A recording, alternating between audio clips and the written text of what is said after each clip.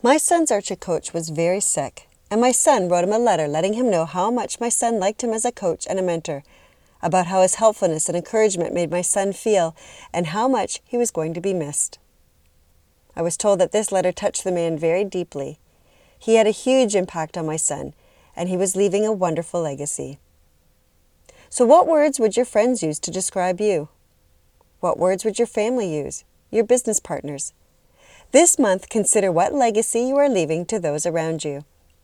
Is your impact something that you can be proud of? Are your behaviors aligned with your values and beliefs? What do people think of when they think of you? So here are today's hot tips for building resiliency and celebrating what will be your legacy month. Some of the legacies that I've been gratefully left: financial responsibility. I watched my parents work hard to make ends meet on the family farm. Money was used wisely and decisions weighed against needs and wants. Strong work ethic. They taught me that to get what you want, you have to work hard and be persistent. Community.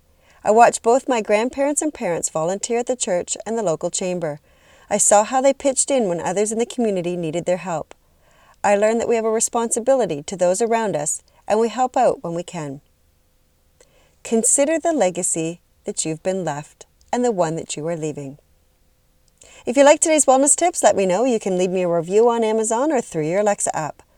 Want to check out more health and wellness related celebrations? Visit my wellness calendars under the Resources and Courses tab at WorkSmartLivesmart.com.